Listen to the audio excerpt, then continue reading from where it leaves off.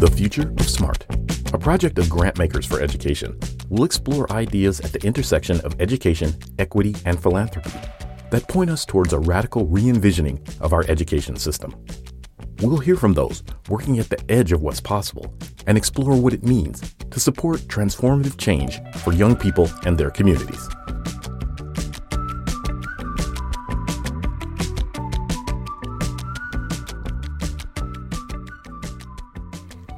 Hello, everyone, and welcome to the Future of Smart podcast, a project of Grantmakers for Education. My name is Olka Joshi Hansen. I'm Chief Program Officer of Grantmakers for Education, author of the book The Future of Smart, and your host.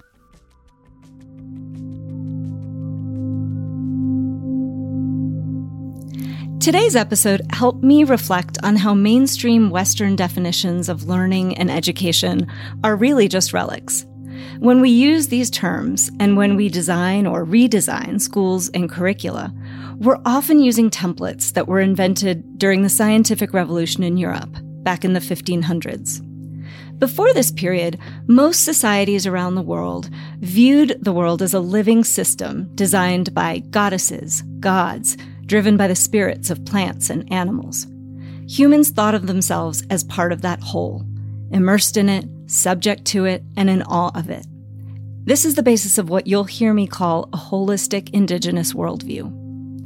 Now, during the scientific revolution, philosophers and scientists found a new way to study and understand the world by putting humans apart from it, by becoming objective observers.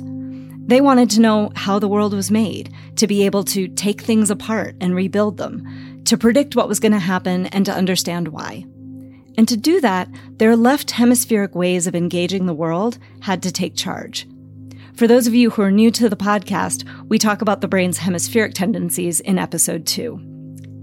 Many thinkers have referred to this new worldview as the Cartesian Newtonian worldview, after the thinkers who influenced it the most. As Europeans colonized the world, this view was exported out of Europe and displaced the holistic indigenous worldview that was dominant in most other parts of the world. It's now the dominant way in which most of us experience our lives. But as we'll learn, the holistic indigenous view didn't disappear. It just went underground. Driven by left hemispheric thinking, the Cartesian Newtonian worldview privileged certain concepts over others. Extraction and domination of nature over sustainability, abstraction over embodied knowledge, objective knowledge and measurement over subjective experience and the influence of context, efficiency over process, storytelling, and experience, and eventually one conception of progress over the lives of other human beings. I've come to think of these as modern Western supremacy culture values. The Cartesian Newtonian worldview brought us the conventional factory model of education, which views learning as linear and structured, and neglects other forms of knowing and intelligence that humans are capable of. It standardizes people and labels and stigmatizes the ones who don't fit. Many students get left behind in this system, and in fact, that's exactly what the system was designed to do: shape learners according to strict priorities, rank and sort them. Most of us recognize that this model isn't working anymore, but until we really understand why, until we see what we lost when holistic indigenous values were pushed to the side, we won't really understand how to fix education. The Future of Smart podcast is presenting an approach to education that's grounded in holistic indigenous views of what it means to be a person, what it means to exist in community, what counts as knowledge, what it means to learn and succeed. This view of education embraces the more expansive understanding of human cognition and capability that Annie Murphy-Paul shared with us in episode 2. As today's guest, Josie Green says, it's grounded in deep relationship and a sense of belonging. It honors personal knowledge. It's relevant and responsive to young people and their contexts. And it aims to foster agency and self-determination within the context of being in community. You'll hear us refer to this kind of approach as human-centered liberatory. This reflects the idea that education should be designed around the needs of young human beings and should help each young person grow up into the person they wish to be, rather than molding them to inherited ideas of intelligence or success. Today, we'll hear from two leaders who are working to further Indigenous values and approaches in American education. Their stories are particularly compelling because indigeneity isn't just an idea to them. It was essential to their experience as students, and it's essential to the lives of the young people they serve today. Josie and Jonathan arrived in conventional schools from families and communities that lived by Indigenous knowing. They felt the clash of two systems when they got to school, and they found a way to integrate the wisdom of their origins into the systems they encountered and are now building. You'll hear this term Indigenous a lot in this episode and in others, so it's worth pausing here to define it, to set the table of what we're talking about, as Jonathan phrases it. In this podcast, the term means more than simply those people who bore the brunt of colonization in the U.S. and abroad. Here, it refers to growing, living, or occurring naturally in a particular place, and relating to the earliest known inhabitants of a place. Throughout this podcast, we'll use the term to refer to ways of experiencing human life that thrived before the arrival of outside religious, political, military, and economic forces through colonization. This was life organized around intuitive, local values, rather than values imposed from the outside. I first encountered the term neo-indigeneity in Chris Emdin's book For White Folks Who Teach in the Hood. The term points to commonalities between Indigenous groups and other populations that have dealt with being silenced by America's dominant Anglo-Saxon Protestant culture. These groups, including some that were eventually accepted as white, recognize a tension between their traditional ways of being and the larger culture they're forced to navigate. These traditional ways of being are often defined by holistic Indigenous values and forms of community. Join me as I explore that idea and more in today's episode with my guests Josie Green and Jonathan Santos Silva. I'm so happy to have you here. Yeah, it's good to be here. Thanks for having us. Absolutely. So I'm wondering if I can start with you, Josie. I'd love you each to just introduce yourself for our listeners, and then just tell us a little bit about how you got here as a person, right? I think it's so important that we start with our personal stories because they shape everything else about us. Yeah, definitely. Well, I'm happy to be here. Thanks for making this space so that we could all come together. And I think it's such a good question of how we came to be in this moment in time. But first, I'm Josie Green. I'm currently the Wa'awanghlake of Teach for America, South Dakota. And Wa'awanghlake is the Lakota word for guardian or caregiver of something. It's the way in which we watch over our younger siblings or our loved ones. And that felt like a necessary shift when thinking about the work that we do. It actually requires care and guardianship and safeguarding of sorts. And I think that actually extends my role in this education world and goes into a different type of education world, which is me as a Lakota child, a Lakota woman, a Lakota mother. And I'm from South Dakota. I'm from the Pine Ridge Reservation. I'm Oglala Lakota. And I think my education journey started very much in my family and in the ways that I was raised.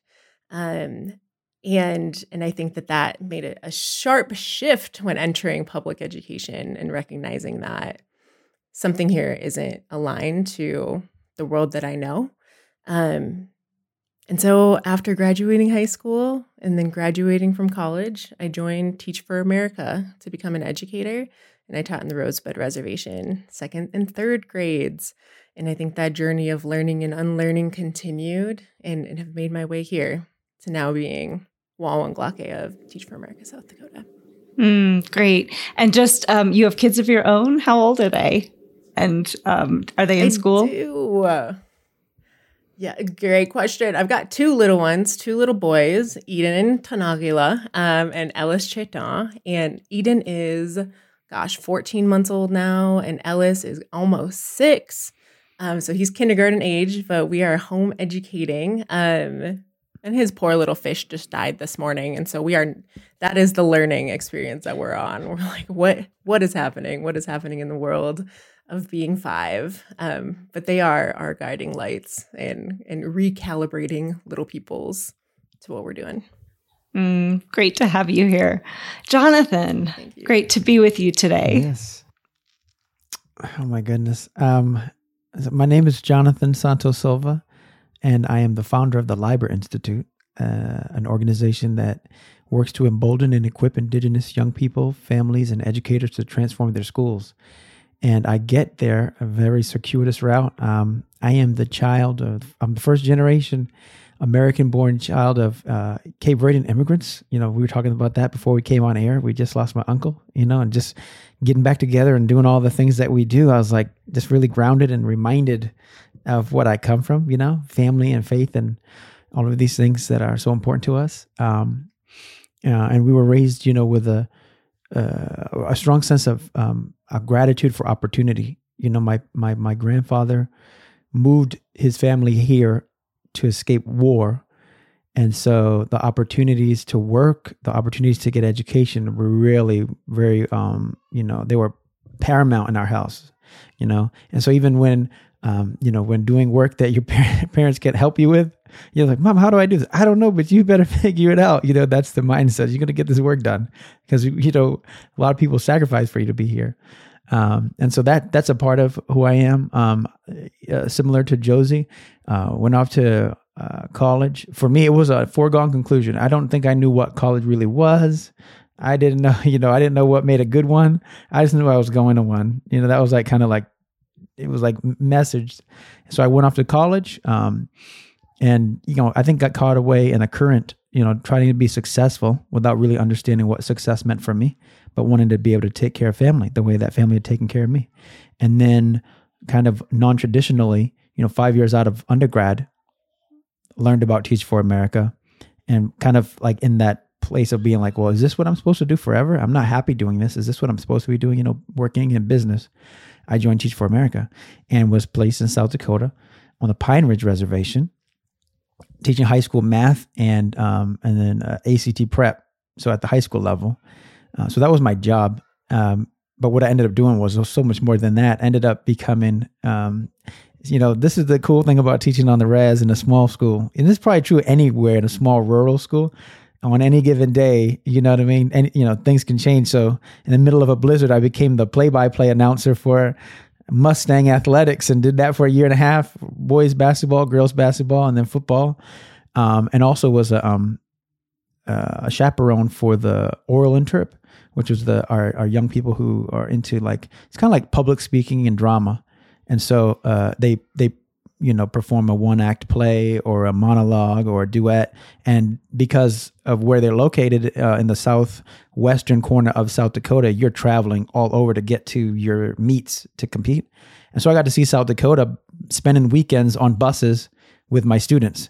And so between traveling with them for oral interp and traveling with them for basketball and football, that's really where I became, I think, part of the community and getting to know who my kids were and who their families were and what's important to them. And so that was really, that I did end up getting a degree after, but my real master's degree came from, teaching on the res. So that's how I ended up here. There's probably not another way that a kid from a small city in Brockton, Massachusetts, ends up in South Dakota on the res teaching or doing anything but for Teach for America. And then that is what, ignited the passion to not only just be really grateful for what I was able to do and experience while I was there, but to then pay it forward and start the LIBER Institute. And so the long story short is that we focus on working with leaders, identifying folks who already are passionate leaders in their communities, but whether it's networks or connections or resources, identifying what they need to have access to and providing support and training so that they can transform their schools. We'll get into this later, but no schools in America really were designed for young people from whether from indigenous communities, from Black communities, not even for girls really. So to help people identify their power and ability to reimagine schools for the first time that reflect them and their values and are made for them is somewhat of a revolutionary act. And so that's what we do. That's what we try to be about anyway. So I'm also first generation American. My parents and my family are Indian by origin. I was born in New Jersey after my parents immigrated. I grew up in Tanzania with family, and then I came back. And I've spent a lot of time living in and going to school in other cultures. So there are elements of that story across all of us in terms of what it is to be raised by parents and inside of families that have one culture, to be navigating a dominant culture, and specifically America's dominant culture, and then to have access in really different ways to other contexts. I think it gives us a really unique and interesting perspective on the kind of water that we live inside of, because we're constantly navigating multiple spaces and multiple worldviews. So I'm curious, what have you both noticed about the kinds of tensions you navigated growing up? Like what you had to do when you went into schools or when you went out into the broader community versus who you got to be when you were at home and inside of your families? As I alluded to, my father's family immigrated here from Cape Verde Islands off of the west coast of Africa, like west of Senegal, if you look at a map. And they are a people wholly born out of slavery. There was nobody living there. They were forced out of the mainland. That was a way station to the Americas to complete the Middle Passage or whatever. So it's like a real hodgepodge of culture. And so the things that, I see elements of us in so many places, right? Because I'm realizing as I get older, oh, this is from there. This is from there. I grew up, Cape Verdeans are Portuguese and West African. That's what I was taught. Then my father's doing the DNA and we're like, where did this Italian come from? We don't have any Portuguese. What is going on? We have Jewish and we have all this stuff, that we're learning. And so, but when you're 6, 7, 8, walking to school, you don't know any of that because it is what it is. It's just normal. It's home. It's the smell of food. It's the sound of music. It's the sound of voices and singing. It's the laughter. It's the loud voices. It's all the things that are natural. And so at first, when you framed the question, I'm like, yeah, it was just normal. We went to school, and then I realized though that there was this kind of like threshold crossing that when you got to school, then you just I don't know how I learned it, but it was like you pick up on the subtle messages that's not how things happen here. You don't just get to talk out of, like, it is not a thing in my family to just like start, talk over somebody. And it's not that you're disrespecting them or whatever they're saying. It's so exciting. You connect to it and just, oh yeah, just start jumping in and like nobody takes offense to it. That doesn't work at school. Not in a traditional setting anyway. Not in a traditional public school doesn't work. Raise your hand anyway. I remember I do remember at kindergarten, like sitting around almost, wetting my pants because you don't wait and ask to go to bed. You just go. And like this whole, there were so many things I hadn't get used to, and so I do think that like, it's not, I hadn't thought about it until you asked the question, but it was such a normal thing for me. And we grew up in a multi, ethnic, so Cape Verdeans, Haitians, Portuguese kids, Irish kids from everywhere. So my guess is that many of my friends were doing that as Hmong kids, from China. So people are probably we're all doing it at the same time, but slightly differently. And so in some ways that was normal. We were all doing it our own way from different foundations, and so I think that, and if anything, that's the training ground for who I would become as an adult, right? Like as a non-native man doing work in native communities, I am also walking across a threshold, right? And I had to learn a new way of engaging. It was much more comfortable and much more familiar. There were many more similarities, I would say, than in K-12, but it was a transition nonetheless.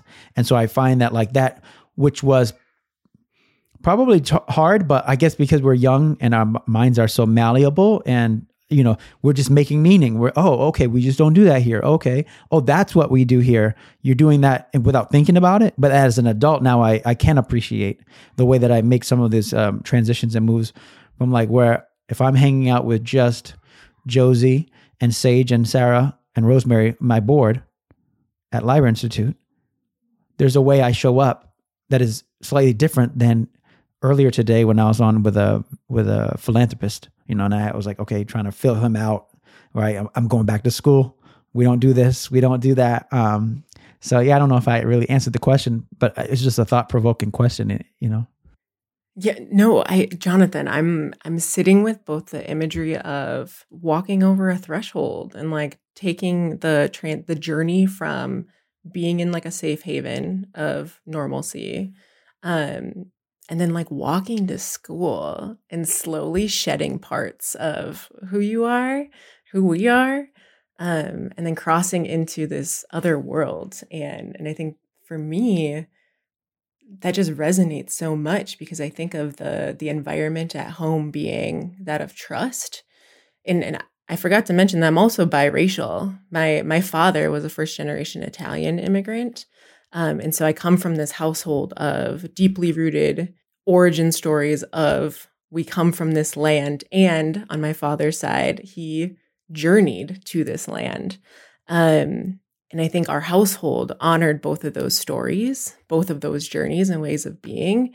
And what it resulted in was just like the utmost trust in who every individual was in our household.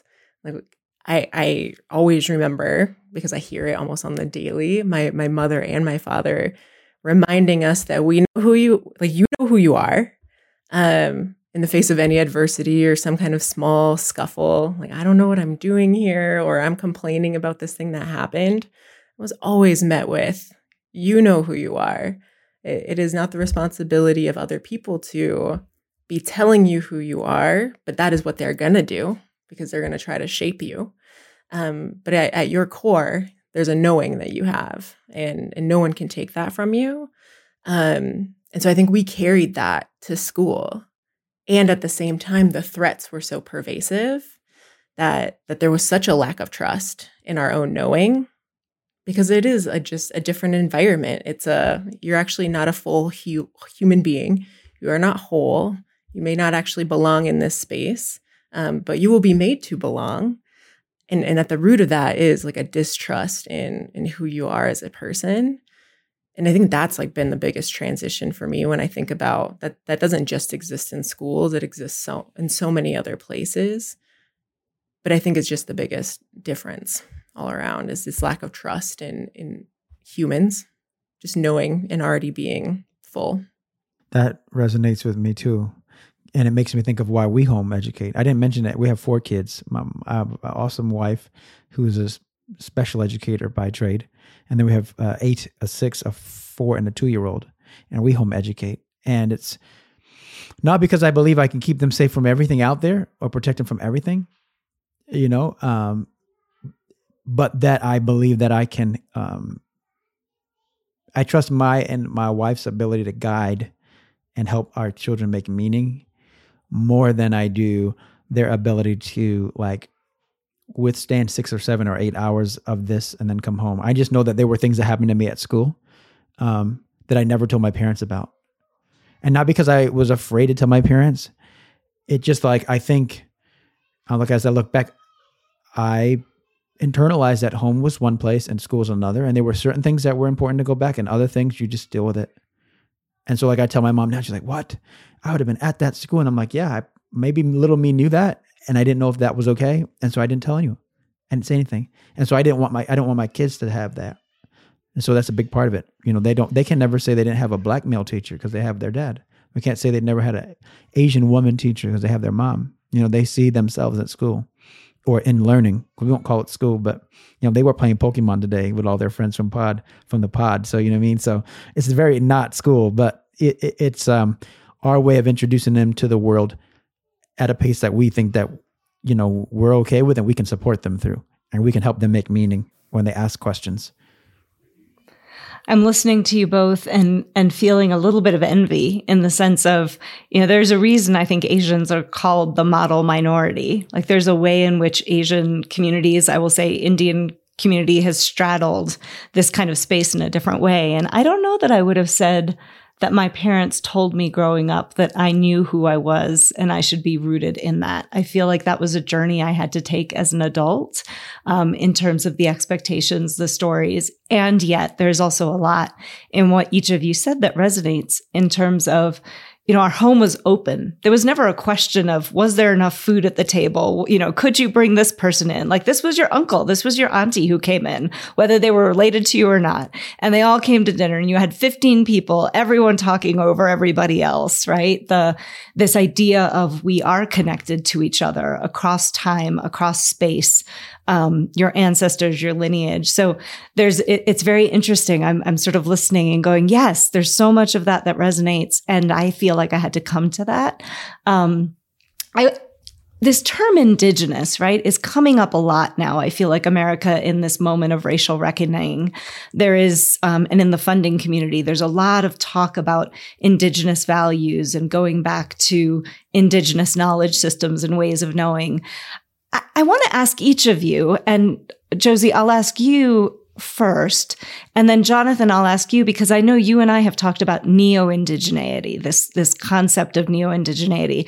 But what do you associate with that? When you think indigenous worldview, indigenous way of being, what does that mean for each of you? Yes. The first thing that comes to mind is just a definition that we often tell kids of what indigenous means here, because we work with indigenous students of Lakota, Dakota, Nakota students, youth. And that is that indigenous means that you can track your origin stories to the land that you are currently on.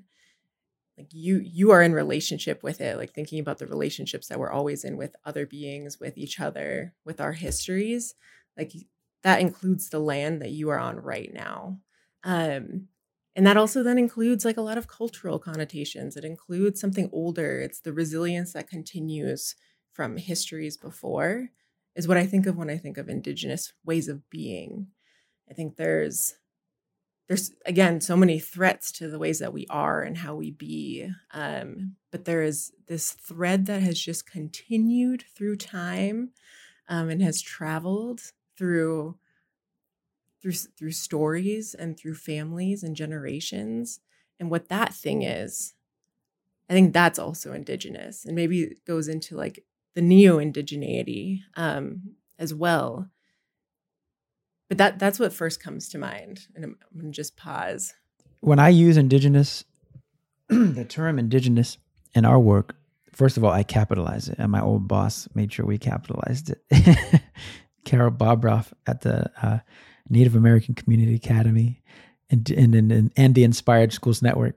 But I'm referring to, generally, I'm referring to folks who we would otherwise refer to as like Alaskan Native, Hawaiian, or Native American, or Indian, some older folks who I strongly identify with that term.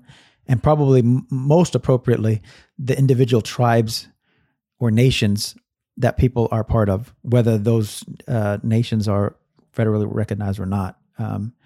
That's what I'm thinking of most of the time, and the cultures and languages that they bring with them. Yep. And in the U.S., that makes sense. So I'm curious how you both think about what the term indigenous refers to when it's used to describe particular communities and cultures. Do you feel it's legitimate for us to be speaking today about indigenous worldviews and indigenous ways of being as we try to bring values of community, relationship, and wholeness back into how we think about our education system? And I'd invite you to reflect, too, on this term neo-indigeneity that Chris Emdin used in an essay where he was trying to describe the sense of familiarity he felt as a Black man in America with what he observed about his indigenous students' lives and experiences in school. I mean, I think it's interesting because, would an Aboriginal Australian or Maori person use the same term for themselves? So we, on one hand, it's like, is indigenous, can we just, like I said, I use it to speak about folks who are indigenous here because I'm in the United States and I'm talking about like, whatever, American children or whatever, right? And some people might not like me calling Native kids American because they're members of their nation. But for lack of a better term, I'm talking about that because of the geography and where I'm at. But in some sense, Indigenous is much bigger than that, right? Like I didn't include First Nations Canadian folks, but are they not Indigenous? Are not, like I said, Maori and Aboriginal people? So I think it's a good term. I just think you have to be, careful to, not you, I mean us as speakers or storytellers, we just be careful to set the table of where we're talking about, because you know what I mean. And then I think that because it's a helpful term, it differentiates, my students that I taught from me as an immigrant, right? So it is important, right?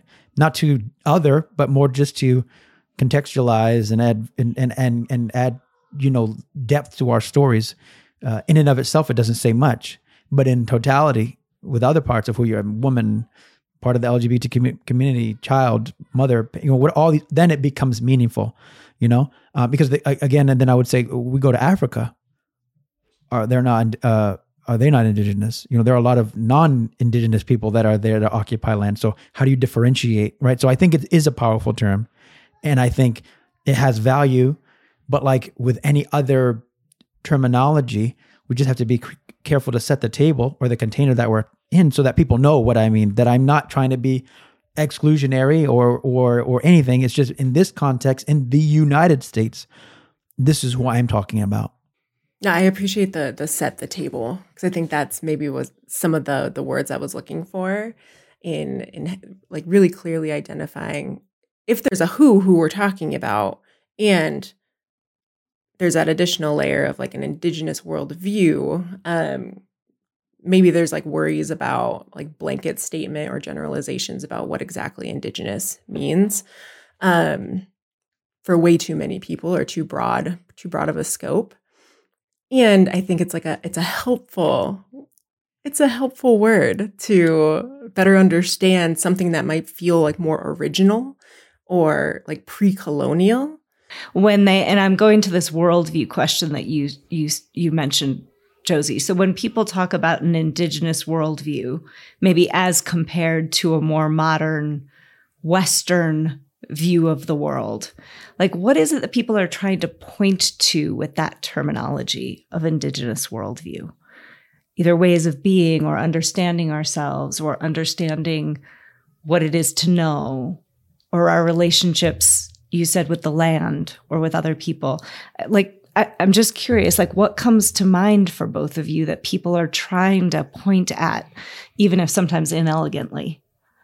When I'm thinking about returning to or reclaiming or whatever an Indigenous worldview, it is, to me, it's about getting back to something, right? It's this idea that whatever, like the myth of whiteness. First of all, let's just dispel that, right? Because what is white culture? Where's the essence of white culture? Is it somewhere in the mountains of Caucasus that this is where all the white people came with their white music and white relationship? It's not real. It's not real. So what we actually are talking about, I think, or I am talking, let me speak for myself. What I am talking about is like really moving away from what is a Western dominant or a white dominant, this Eurocentric worldview that in many ways is not very cultural, for lack of a better term. It's not very, there's not a real unifying, you know what I mean? Like when I know this is very going to be really rambling, but I apologize in advance. When I got to the res, what struck me differently probably than the other folks in my cohort, I was like, I was one of two black men actually, was that I was in a completely new place. I had never seen land like this openness and all. There's all these ways that my brain was firing like, this is different. You're learning again. But then come into relationship with people and the way they talked about time and relationships and food and hospitality. These things were very familiar. There were different words. There was a different type of food, but the relationship to food and taking care of people was very familiar, right? Even just like I shed the negative association with time, like CP time, but I was talking from like growing up and, people gonna be late. CP time, you know how that is. But that was the Western dominant narrative on how we viewed time. It wasn't until I got to the reservation and I went to my first school board meeting, and like none of the board was there on time, quote unquote, in linear time, that someone had to school me to the game of like, no, they are on time. They'll be here when they're supposed to be here. They're probably with relatives right now. Something's come up, and I didn't understand relatives at that point. So I'm thinking like actual blood relatives, like they're with their family. But it was like they're probably with a relative, and when they're done there, they'll be here, and they'll give us the same attention when they get here as they're giving them now. That was an asset-based perspective on the relativity of time or the circular nature of time, right? It's not 7:05 that's important. It's being with Olka and Josie that's important. That's time. But when you go back, like, so then zoom back out to white, quote unquote, white culture, any of it, we don't have, in this Euro dominant, we don't have the same connection to family. We put our families in senior homes. We get rid of them. We send our kids to school. We put them in program. We program them out. We're not with them because the culture, the dominant culture tells us that those are the things that are important. You're not working enough. You're not working hard enough. How many programs are your kids in? They're not active enough, right? So all these things that take us away from those things that I think, when I think of indigenous culture, the returning, it's the things that I find that not only were they similar, and affirming and familiar when I went to and obviously there were also very many differences, right? Nuances, but it was so familiar when I got to the res. Well, that was also very familiar when I grew up with Haitian kids. It was also very familiar, just, like Josie's dad, right? Like my Italian and Portuguese friends who were also first gen was familiar. So it's not, I grew up thinking, oh, Black people, we're different. We do this. And as I get older and more sophisticated in my understanding, I'm like, this isn't just a Black thing. I have Indian friends and Nigerian friends from, these are things that, again, there were more similarities and the nuances and the way it manifests are going to be unique. And that's why I love to be around my friends of different backgrounds, because I get exposed and I learn new words, I learn new foods, I learn new dances and music and stuff. But that there are ties, that certain things are important and that they are valued are, I'm not going to say universal, but they are thematic. And I think that when I hear you say, talk about or reference an indigenous worldview, that's what I'm thinking of. Those things that, whether they're native to North America or like, when I watch Frozen 2, they're native to Europe, or like my father and they're native to Africa, that there are just certain things, right, that are the building blocks of all of those cultures. A quote just came to me as you were talking, Jonathan, just in this very moment, that I'm thinking so much now about just how hard it is to put a lot of this into language. And how much of it is like a feeling. And so I'm thinking now of Audre Lorde's quotes.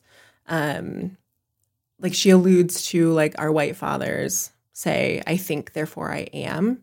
Whereas our Black mothers whisper to us in our dreams, I feel, therefore I can be free. And I feel like there's just a different notion of starting in a place of being. Like indigenous worldview to me, when I think about like my upbringing and who I am and just how I am, it starts at a body level of just being here and feeling. And then it almost like correlates to me with like that journey to school and back. Like I start as a full human being, and then I might transition at different points to like this thinking, this like overthinking, over-identifying, that I think transitions into that other worldview at different times, that I think school really captures that other worldview. And then I'm going to come home and be in my own culture, in my own context. And in an ideal world, like I can apply and make those two things come together. That's not necessarily the case, because it's so pervasive. This other worldview is also like robbing. Like I think of the examples of time and how we often are on the go. Pacing is just so fast, and we don't often take a moment to breathe. And I think there's a fear in breathing because it invites us to be present in the moment, which would mean to feel. we don't feel in our societies these days because it would open up too much. And it's almost dangerous at this point, unless you have like the protection of a people or a space to actually feel those feelings of liberation. I feel like I'm rambling at this point, but I think there is something about like being embodied fully, but always starting there is what I think of when I think of indigenous worldviews, is just being, and circling back to my mom's and my mother and father's advice of like, you know who you are, that means that you just are, you are being. And over-identifying and trying to compartmentalize is such a disassociated notion if we stay there too long. So let's dive a bit more deeply into education. How do you think our ideas about the purpose of education, who kids are, what success means, differ when we approach them through an indigenous understanding of the world versus what we see in our conventional education systems? Well, the one thing I'll say off the bat, like regardless of the definition, I think one of the harmful ideas about those three, learning, school, education in the United States anyway, maybe in other parts of the world too, I'm very limited in my perspective, is that we use them as synonyms sometimes, and they're not always the same thing.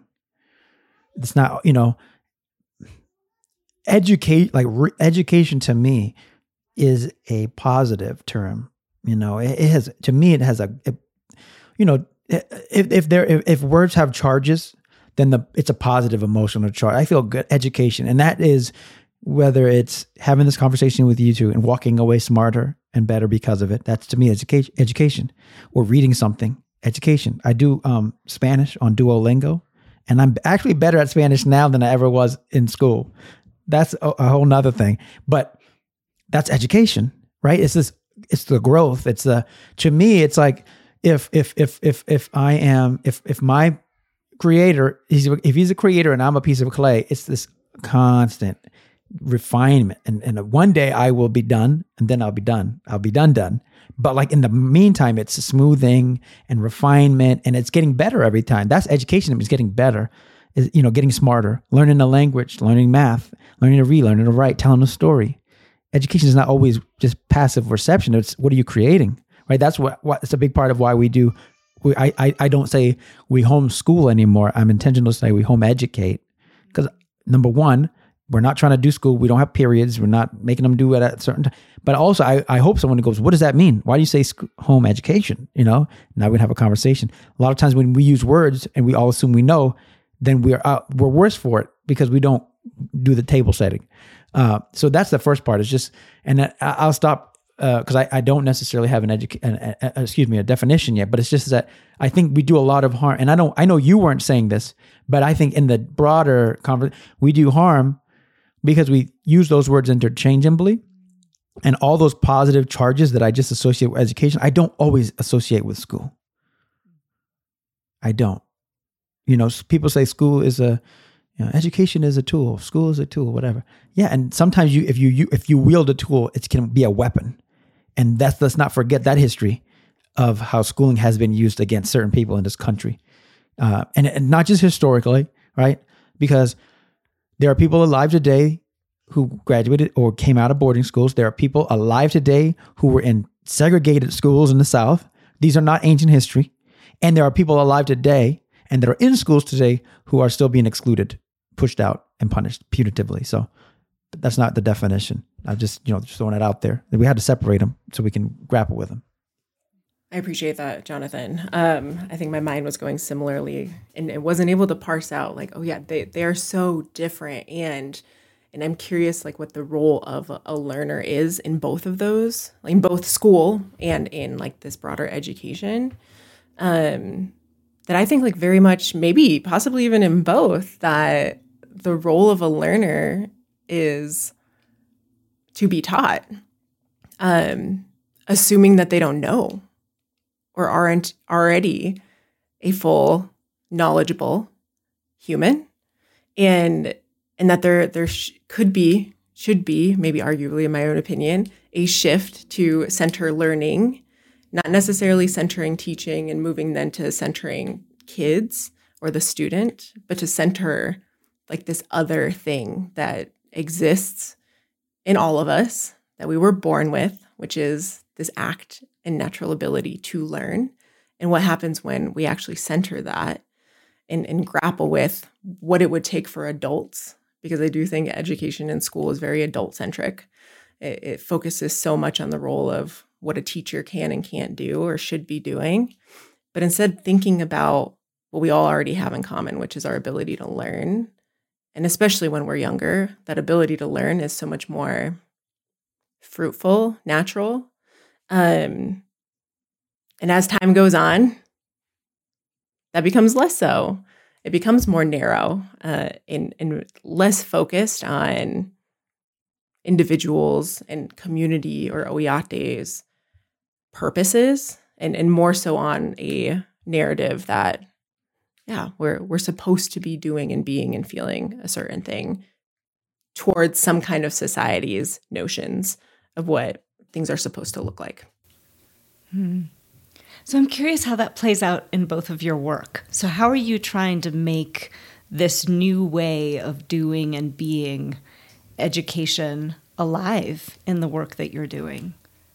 And we've done a lot of conversations with our community and elders and kids. And what surfaced was a lot of what we're talking about right now, that there are 3 things that come to the surface: learning that is relevant, that is responsive to individuals' lived lives, and acknowledges their self-knowledge. And then there's wholeness and belonging, like these healthy relationships that are supportive and are adaptive to the needs of individuals and their communities. And then the last is self-determination, which is defined by the community as actually applying your learning to your lived life as an individual and again as a community. And those 3 things aren't focused on one particular group of people. That is across the board, the 3 things that we're focusing on when we're developing teachers, when they're working with kids, and when we're working with families. That those are the 3 things that it just looks a little different in the ways that we engage folks. And so when I think about working with our teachers, there's a lot of unlearning that has to happen. There's a lot of peeling back layers and walking back to ourselves and surfacing or unearthing our dignity. And the ways in which my mother said, you know who you are. There's a lot of that with our teachers, is you actually do know who you are. Let's spend time thinking about who that person is, what is underneath all of these layers. Let's stop removing all the layers to come to this place, because our kids need us to hold them and lift them up as they are. They don't need to be told to be anything else other than who they are. And we have like a commitment to making sure that they are strong and can live in the present, because their futures are absolutely not promised. And so we need to be doing something radically different, which is something that has always been done in the past, pre-colonial, which was honoring the beings of our kids. And so we're choosing to do that through our teachers and helping them subordinate teaching to learning and helping them see the light that is already in front of them and within themselves. And it's hard. Even our own team is having to reevaluate the ways in which we operate from a like adult supremacy, in ways that we need to unlearn and think about just who we are. How the best or the shortest path and the most sustainable path to transforming the schools that our kids are served by is to ensure that the leaders of those schools are from the community. They're based there. They share values with the young people and their families. They understand and see those young people differently. And that doesn't mean that there's no place for anybody else. But I just think that if, we import the best principal and he or she runs that school for a while and then leaves, where are we then? So the ideal is that more and more of the leaders are from the community. They're their kids, a few years from now. And so that is so a part of that is a process of supporting educators to unlearn and learn, like what did I go through, or what did my mom go through, my grandma go through, that they taught to me implicitly or explicitly, right? That I need to like kind of process. Not everything that they learned was bad. You know what I mean? Some of the process of going through difficulty helps us to get stronger. So some of the things that may have been imparted may be valuable from your ancestors, right? Even though they went through hard times, but unpacking it and making sure, like, take it out, unfold it. Do I want to take this with me? Yes, I do. And then put it back. And so there's that part. We do that in what we call sacred affinity spaces and stuff, which comes from Farima Poor Khurshid and her research out of some work in the Bay Area about creating sacred affinity spaces for critical educators of color. And so we've taken that and tried to apply it to Native educators as well. Like, how do we create spaces for Native educators to, do some reflection and thought about who am I and who am I becoming? Who do I want to be as an educator? Knowing that I'm not Native. And so how do we help to create the container and then step out of it and then like trust that they're going to, be able to leverage the space, in the ways that are meaningful. Also, it's supporting teachers and educators in the moment, right? In a school, coaching, observing, whether that's in person or virtually using the technology that we have now. And that's really important to me because although I know how important relationships are, and that was a really hard piece for me at the beginning of like, how do we serve in places that if we don't have enough people or if we can't get there? The flip side of that is, well, there are folks all over this country. And so we can't just wait until I have, 1 million people in 1 million little communities, right? Like, and I use this as an example, but there is a community at the near the base of the Grand Canyon. So they have to wait until I can find someone to move down there. No, I think with technology, ideally the Liber Institute could serve that community there if they want to partner, right? If they want to. It's not a forced thing, but it's if they want to. And so it's thinking about how do we use technology in meaningful ways to get into schools, to get into classrooms that we might not be able to. Because even on the res, right, even in Pine Ridge is bigger than, I live in Rhode Island now, it's bigger than Rhode Island and Delaware together. So, you know what I mean? To get to, from one side to the other, it's a 3-hour or whatever drive. So does that mean you got to drive 3 hours to see the classroom, spend all day in the school, and then 3 hours home? So how long did you spend in the class? An hour? Right? So it's getting creative about technology so we can support teachers. And again, to what Josie said, in the same idea of the word Wakanisha, am I saying it right? Awangwake. No, I'm talking about for the children. I'm sorry. Wakanisha, yes. Yeah. For the children are sacred. Wakan, it's built into the word. Lakota, Dakota, Wakan is sacred. Right? And so it's in the word for children that they are sacred. So this idea that they're not empty, they're not, blank, they come with stuff. And so, yes, there are things we want them to pick up, but we're also drawing out of them, right? It's two ways. We're growing with them as well. What's the same thing applies for our teachers. And that's where so maybe it felt like I jumped from virtual, but that's what I'm talking about. So not everything that we want to do with teachers or with educators is about giving them stuff because they're just bad teachers. And if we can just fill them up with good stuff, they'll be better. No, they're already dope. They're already here for the right reasons. So how do we give them some things that they might need and don't have because maybe that was missing, but also draw out of them, which is inherent, right? Because I know for when I coach anyone, my favorite question to ask is, some version of, what would you do if you didn't think it would fail, or if you knew it would work, or if you wouldn't get in trouble? Because more often than not, people do have a guess. They do have a hypothesis. They do have a dream. They really wish their classroom was A, B, and C, but because they think that if they do that, they get in trouble, they just do the basic traditional classroom. Everybody's in a row. It's interesting. I'm hearing some common themes here, right? There's this idea of, you are divine, you have it inside of you, and that is enough, and sort of drawing it forth, as opposed to here are all the things you don't know, can't do, let's give you the tools or fill you up with something. There's this idea of learning things that are relevant to the place that you are in, to the way in which you want to be in that space. And for learning to be that, it's the kind of doing for adults what you then want them to, not even doing, but helping to adults be who you want them to be for their children and who they want their children to be, right? And so many of these things are so different from the kind of modern factory industrial model that people talk about in terms of kids as being blank, and you sort of pour information into them, and it's not an unfolding, it's sort of molding them to be the people that you want them to be.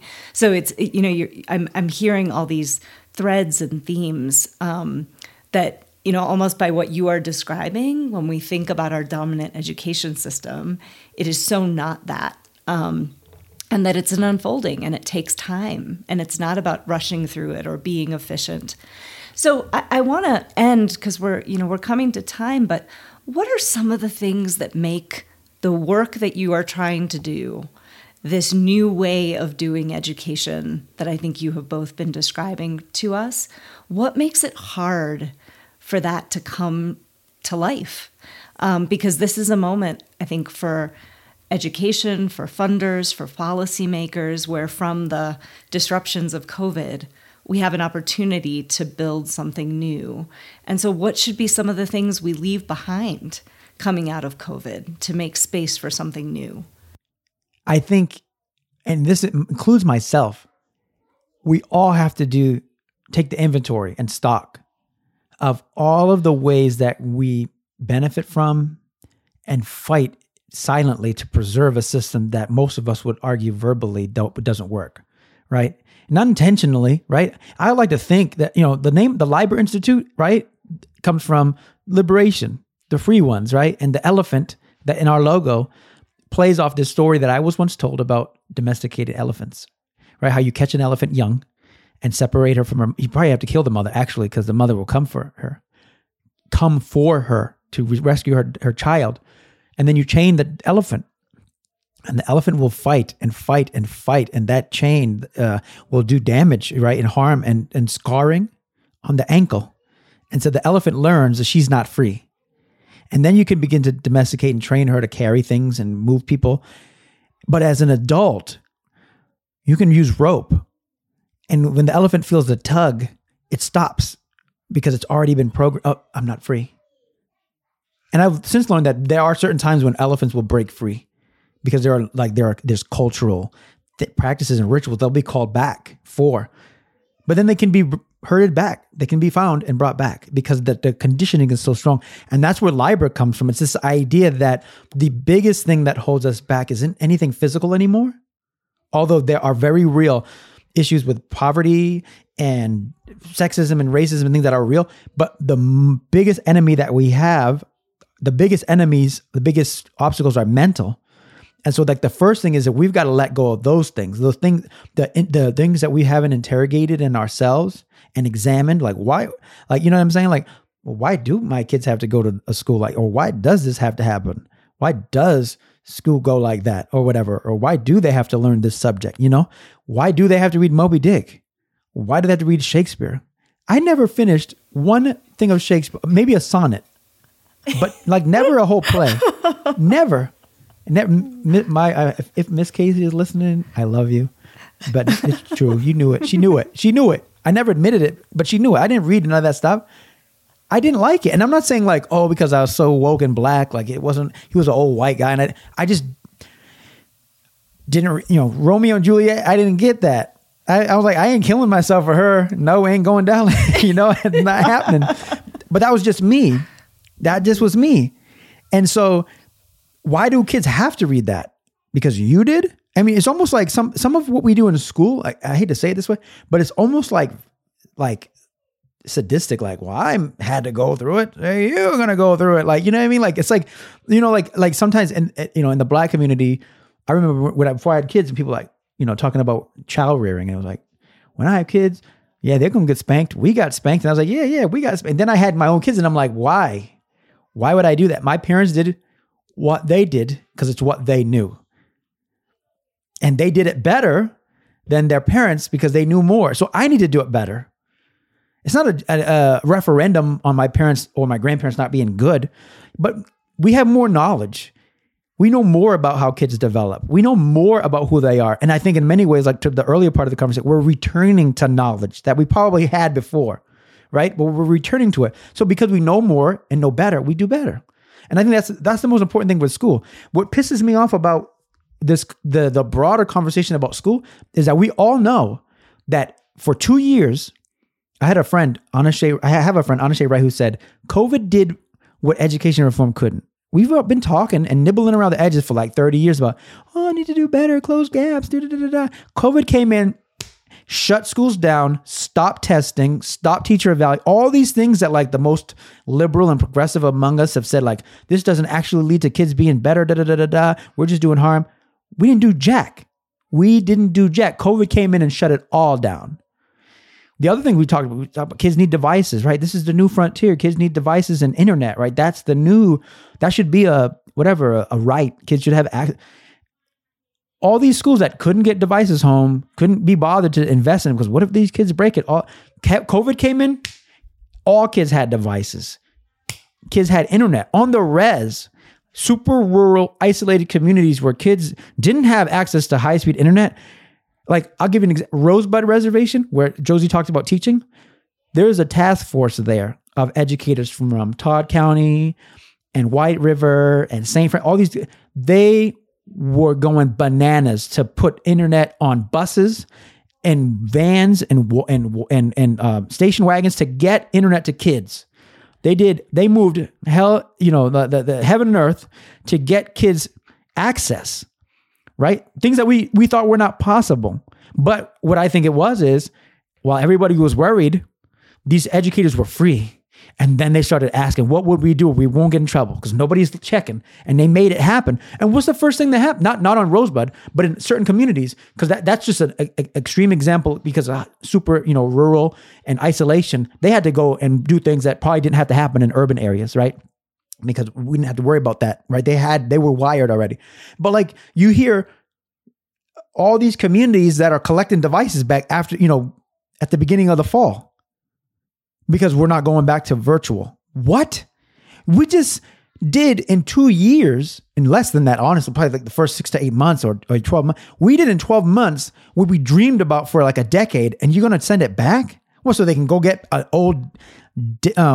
old hand-me-down textbook that was produced in Texas, so we don't learn about real stuff because, we can't say this in Texas or, whatever. In Florida now, we can't say gay, so we won't have, all this stuff that won't be in a textbook because who gets to choose?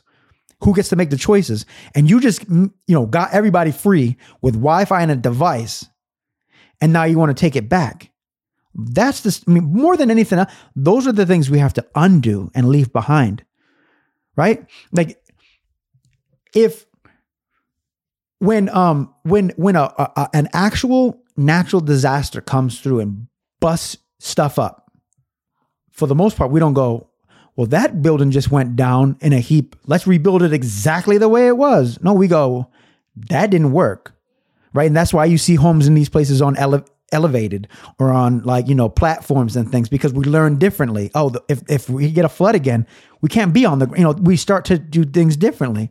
You're going to have kids sit there and write you a boring essay or something when you could do a live chat on Instagram or have them do some TikTok videos, and make this stuff so much more relevant and connected and more accessible to the youth. You really could democratize learning and education, but that's dangerous. Because then they can teach what they want to teach each other.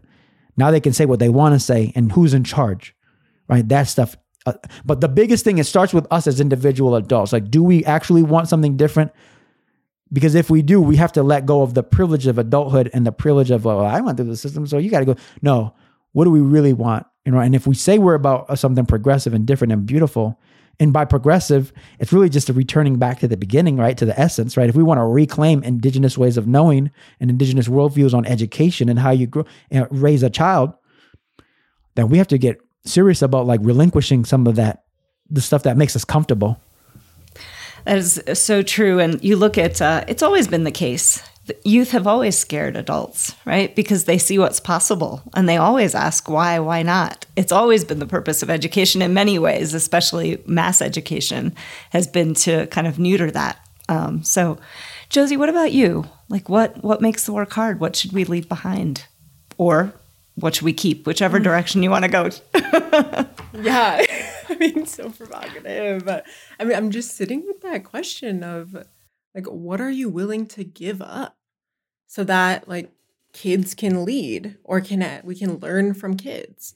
And I think that's, to Jonathan's point, there's some comfort that we are not willing to give up. There's just ways of typically doing things that we would have to confront some of our fears and actually let go of. And that's hard. You know, we're seeing that right now. Like, we saw folks, as he really beautifully like illustrated, we saw community come together. We saw relationships be prioritized for a common cause of kids need something right now. Let's do it. And it happened. And then we're slowly going to start to see a resorting back to what we know doesn't work and rebuilding what has been built before. That's my assumption at a whole. And I think we're also going to see pockets of something else happening, which I think in South Dakota, we're definitely seeing new schools, new educational environments. And I think what gets so hard, what that fear ends up looking like, that's just very prevalent to me right now, is this commitment to like polite injustice, this like commitment to measurements and having results, because people want results. People want to see what the impact is of what it is that's happening.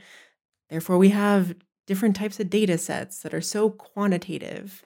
And I think that's just so countercultural to what Indigenous ways of being actually is, and neo-Indigenous. And I'm thinking now of like a quick story of in Rosebud. Rosebud's the place to be, home of the Sichangu. And last year, young John Boneshirt, who was a student at a school that I taught at, he went back to his ancestors in the stars. He lost his life to this system via suicide. But when I think about the grieving that happened and like going to his funeral and seeing the young people, they were just sitting together. They were laughing. They were thinking about all the stories of John. Ooh, I get a little emotional here. And they were bumping Tupac Shakur. And I think, oh my gosh, what's happening in front of us is ceremony. And you can't measure that. There is no measurement in the world that is going to capture what it is that already is here. And then to think about what type of growth is necessary when I just don't believe that when we look at third grade standards or certain completion rates, that is going to guarantee a quality of life for kids. And so I think so often about like, what is it that we are defining as results? And how can we break away from typical types of measuring and actually be able to like honor what is already here and think about the responsibility of our elders. It is their sole responsibility to look to the future. When we think about Lakota language, there's the when you use a future pretense, it's kte. If you were to use that in language, you would say kte. And it doesn't mean an actual future. It means like a hypothetical future. It means I'll be there tomorrow if I'm there, is how you would use it, which again is an immediate call to right now. And I think through COVID, there was a right now. What is needed right now? And let's go do it. And we get caught in this, like, let's set the measure and then start working towards it in a very linear fashion. And when I think about fundraising and I understand like the pull to want to make sure that what we're doing is working, but I just think it leads to a lot of impositions. I could talk to you both all day. I think I'm going to have to come to South Dakota so that I can talk to you all day, Yes. break bread, and just be together. I am just feeling compelled to we end prayers here, Jonathan knows, with Madakuye Oyasi. And so just wanted to enter those words into the space, which rough translation is that we're all related. And it's how you would end a prayer, but I think also end a space. That was like prayer. So thanks, y'all. This was beautiful. Thanks for listening. The Future of Smart podcast is a project of Grantmakers for Education and is made possible through the support of our generous member sponsors. If you like the podcast, please follow or subscribe and follow us on social media. You can find links to resources related to today's episode in the show notes. More episodes and events can be found at edfunders.org. To learn more about the future of SMART, visit ulcca.com, ulcca.com.